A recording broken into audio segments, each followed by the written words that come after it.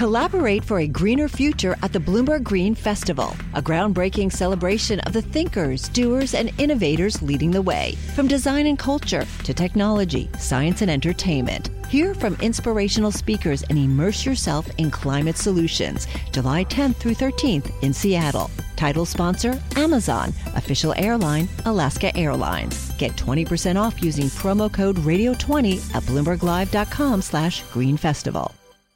Well, now it's time for our daily Bloomberg Law Brief, exploring legal issues in the news. And today, Bloomberg Law hosts June Grasso and Michael Best discuss a lawsuit against mortgage giant Ocwen for improper handling of mortgages bought from banks in the fallout of 2008 financial crisis.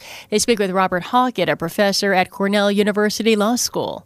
Bob, this isn't the first time the CFPB has gone after Ocwen. They went after them in 2013 over what sound like very similar kinds of allegations of mismanagement of accounts. How is it that this didn't get cleared up when the CFPB went after them the first time? Well, I mean, that is the $64,000 question, right? I mean, one would have thought that Ocwen would have been put on notice then, and that they would have gotten their act together.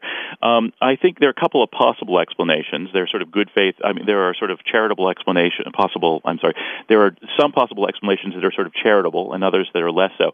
Let's start with the charitable. The charitable explanation might be that they said that, we'll get our act together. We'll sort of get back on the straight and narrow. We'll fix these problems, and that they really tried, but that they underestimated the magnitude of the problem, and so didn't succeed in sort of fully handling it.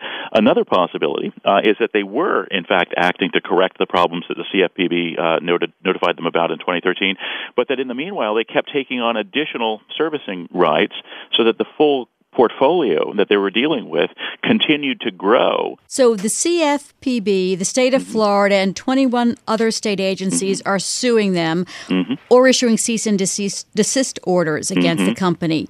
Yeah. It has said it will vigorously defend itself. What is its defense? I frankly can't imagine what it could be. I really can't. I'm surprised by this particular attitude. I would have thought that they would have been exhibiting some kind of contrition, some sort of plea to the effect that, please, work with us here. We really are trying. We're doing our best, but the problem is that the thing has, that the portfolio has grown so rapidly that even as we are making improvements, we're still having trouble keeping up. That would have struck me as the right sort of tone to take. Instead, by striking a defiant tone and saying, this is just the CFPB sort of getting out of control, I think it's an amazingly stupid strategy, to tell you the truth, because when you've got half of the states of the union making the same claim, trying to scapegoat the CFPB just isn't going to, it's not going to fly, right? Nobody's going to buy that. I can't see what kind of defense they could possibly offer that would be consistent, at least, with the defiant tone that they're striking. And that's Robert Hockett, a professor at Cornell University Law School, speaking with Bloomberg Law host June Grasso. You can listen to Bloomberg Law weekdays at 1 p.m. Wall Street time here on Bloomberg Radio. Now, among the top legal stories from Bloomberg Law, drivers for Lyft have accused Uber of illegally tracking their whereabouts using spyware. This according to a complaint filed in San Francisco federal court that says Uber wanted to identify drivers who worked for both companies so they could be targeted with incentives to primarily work for Uber. A spokesman for Uber had no comment.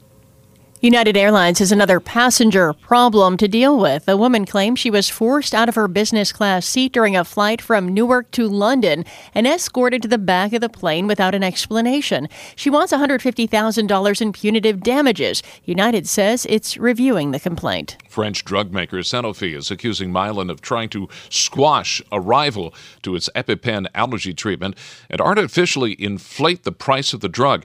Sanofi has filed suit in federal court in New Jersey. Mylan is not commenting. And that's this morning's Bloomberg Law Brief. You can find more legal news at BloombergLaw.com and BloombergBNA.com. Attorneys will find exceptional legal research and business development tools there as well. Visit BloombergLaw.com and BloombergBNA.com for more information. The countdown has begun. From May 14th to 16th, 1,000 global leaders will gather in Doha for the Qatar Economic Forum powered by Bloomberg. Join heads of state, influential ministers, and leading CEOs to make new connections, gain unique insights, and uncover valuable opportunities in one of the world's most rapidly rising regions. Request your invite for this exclusive event at QatarEconomicForum.com.